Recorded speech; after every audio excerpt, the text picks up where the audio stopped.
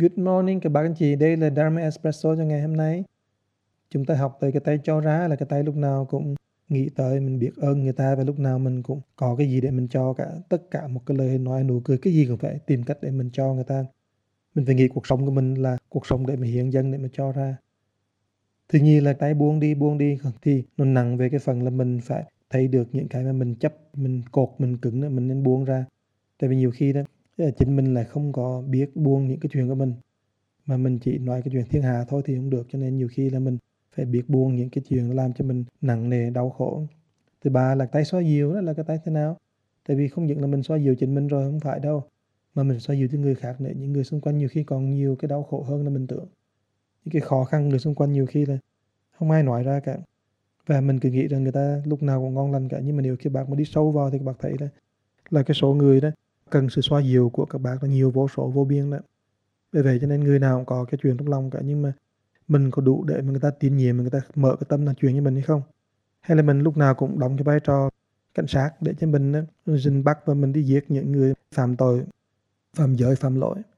Mình không bao lắng nghe được cái nỗi khổ của những cái người mà họ lúc nào cũng có nhiều cái nỗi ray rứt trong lòng, họ không biết nói với ai. Cho nên nhiều khi đó mình đừng nên đóng cái vai trò của một kẻ mà mình gọi là cop, tức là cảnh sát. Mình nên đóng cái vai trò cái Bồ Tát, lúc nào tìm cách xoa dịu và ở với cái người đau khổ. Chứ mình đừng nên lên thiên đàng, lúc nào đứng ở trên để mà phán đoán định luận tất cả những người khác. Và cái đó là cái bắt đầu cho cái tay xoa dịu đó các bạn. Về cái mặt mà gỡ rối thì cũng hay lắm. Tới gỡ rối thật ra là bắt đầu trong cái đầu, cái não của mình, chứ không phải ở đâu khác cả. Mà muốn gỡ rối cái đầu, cái não thì phải gỡ rối từ cái thân xác của mình. Tức là ngày nào mình phải ăn uống cho nó đàng hoàng, nhẹ nhàng, đừng có ăn quá nặng nề. Sư phụ thầy luôn luôn nói mình ăn 80% thôi, đừng ăn quá rất nhiều. Và cái exercise đó, tức là mình thể dục thể thao đó hàng ngày rất tốt, nhất là bạn tập Tai Chi đó, làm cho người mình mềm dẻo và nó lâu dài lắm. Tai Chi các bạn phải tập từ lúc nhỏ tới lúc lớn, lúc già, lúc 90 tuổi, 100 tuổi bạn tập được. Bởi vì cái đó là một cái phương thức đó, mình đã làm cho cái năng lượng của mình nó chạy khắp người mình nhẹ nhàng vô cùng, và mình cảm thấy rất là chân tay tất cả mọi thứ đó nó rất là dẻo dai. Cho nên tập Tai Chi các bạn. Và vấn đề đó vấn đề tập luyện nó làm cho mình gọi là cái bắp thịt đó, nên cho nó cứng, nó tốt, nó giòn, nó săn đó. Nó cũng làm cho cái não của mình nó tốt nữa. Và cái não mà nó rắc rối là bởi vì mình thường là mình cứ nghĩ những chuyện tiêu cực không à. Và mình có những cái chuyện mà mình cứ để trong đầu hoài mà mình không thể nào mà mình buông đi được cả. Và những cái tiêu cực đó nó cứ tiếp tục nó cứ dồn dập hết người này cái người khác, hết chuyện này có chuyện khác mà mình không buông được. Cho nên nhiều khi đó não muốn tốt đó thì là mình phải ngừng nói những cái chuyện tiêu cực, những cái chuyện mà mình biết rằng đó là nó chỉ xách động cho người ta thêm tức, thêm giận, thêm buồn, thêm tủi, thêm hận, thêm thù thôi, nhưng mà mình không có cái chuyện gì hay cả. Và các bạn thấy đó, thầy hay buồn cười là bởi vì là có người gửi email thầy, họ lúc nào đứng trong cái vai trò họ là đúng cả, nhưng mà họ không biết rằng là họ vô cùng đau khổ khi mà mình nói những cái chuyện tiêu cực không à. Tại vì cái đó mình gọi là đi giặt áo quần giùm người ta, là chính mình là cái kẻ đau khổ chứ không phải ai đau khổ cả. Cho nên thường đó, sư phụ thầy thường hay nói là phải ngừng nói những cái chuyện tiêu cực, hãy nhìn tới chính mình và lo giặt áo quần chính mình trước cái đã. Cho nên gỡ rối nó bắt đầu bằng cái chuyện là mình tỉnh thức về chính mình, và mình từ từ mình tìm cách để cho mình bớt tiêu cực đi, và càng ngày mình càng thêm cái tích cực đi các bạn.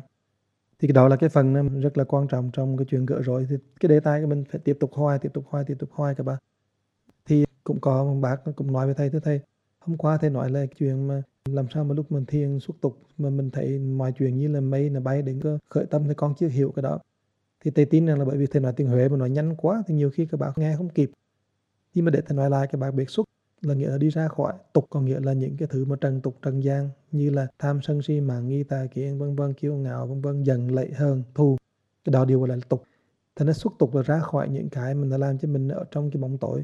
Cái bóng tối là cái gì? Tức là cái tham sân si mạn nghi tà kiến, những cái mà ghen tuông, giận lệ, tủi thân vân vân, cái đó gọi là tục đó, cái đó gọi là bóng tối. Thế nên mình ra khỏi cái bóng tối thì mình ra khỏi cái chuyện đó. Cho nên muốn như vậy đó thì từ ngàn xưa đến nay chứ tổ sư đưa dạy một điều rất là quan trọng là mình hãy lúc nào cũng giữ mình ở trong ánh sáng. Và cái phương thức của họ gọi là witness, tức là họ chứng tri. Thì họ ngồi thiền thì họ nhắm mắt lại, họ để cho tư tưởng, tình cảm, tất cả mọi chuyện đó nó khởi lên trong lòng đó, thì họ có để yên đó, họ không có đồng đầy, không có nhìn tới, không có interact gì cả đó. Thì tự nhiên những cái chuyện đó từ từ nó lắng xuống và nó biến mất. Rất là giản dị. Nó không có cái chuyện gì khác hơn cả.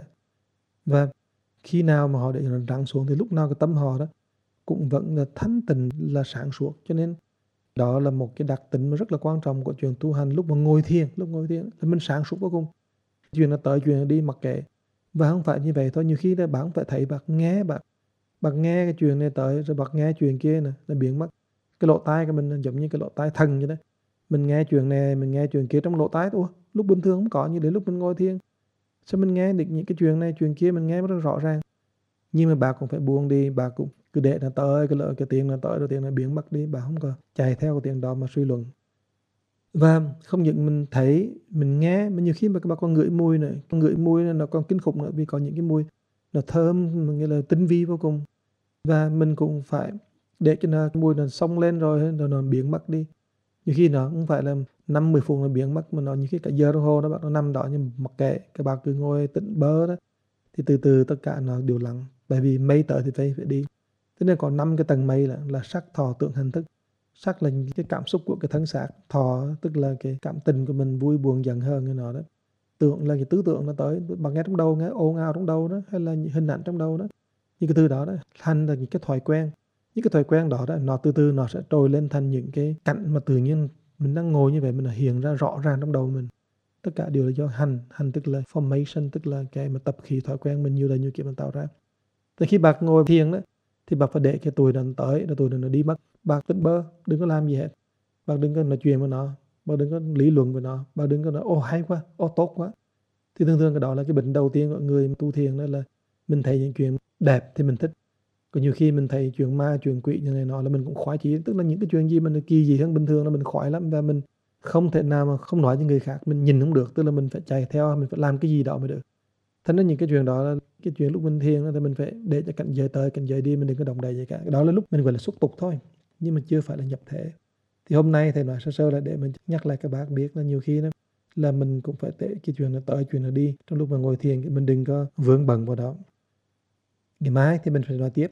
Cái con đường mà gỡ rối này nó còn nhiều chuyện nữa các bác. Thành ra xin các bác bình tĩnh và vui vẻ và nhận nại với thầy, vì cái con đường này nó còn nhiều chuyện phải nói nữa.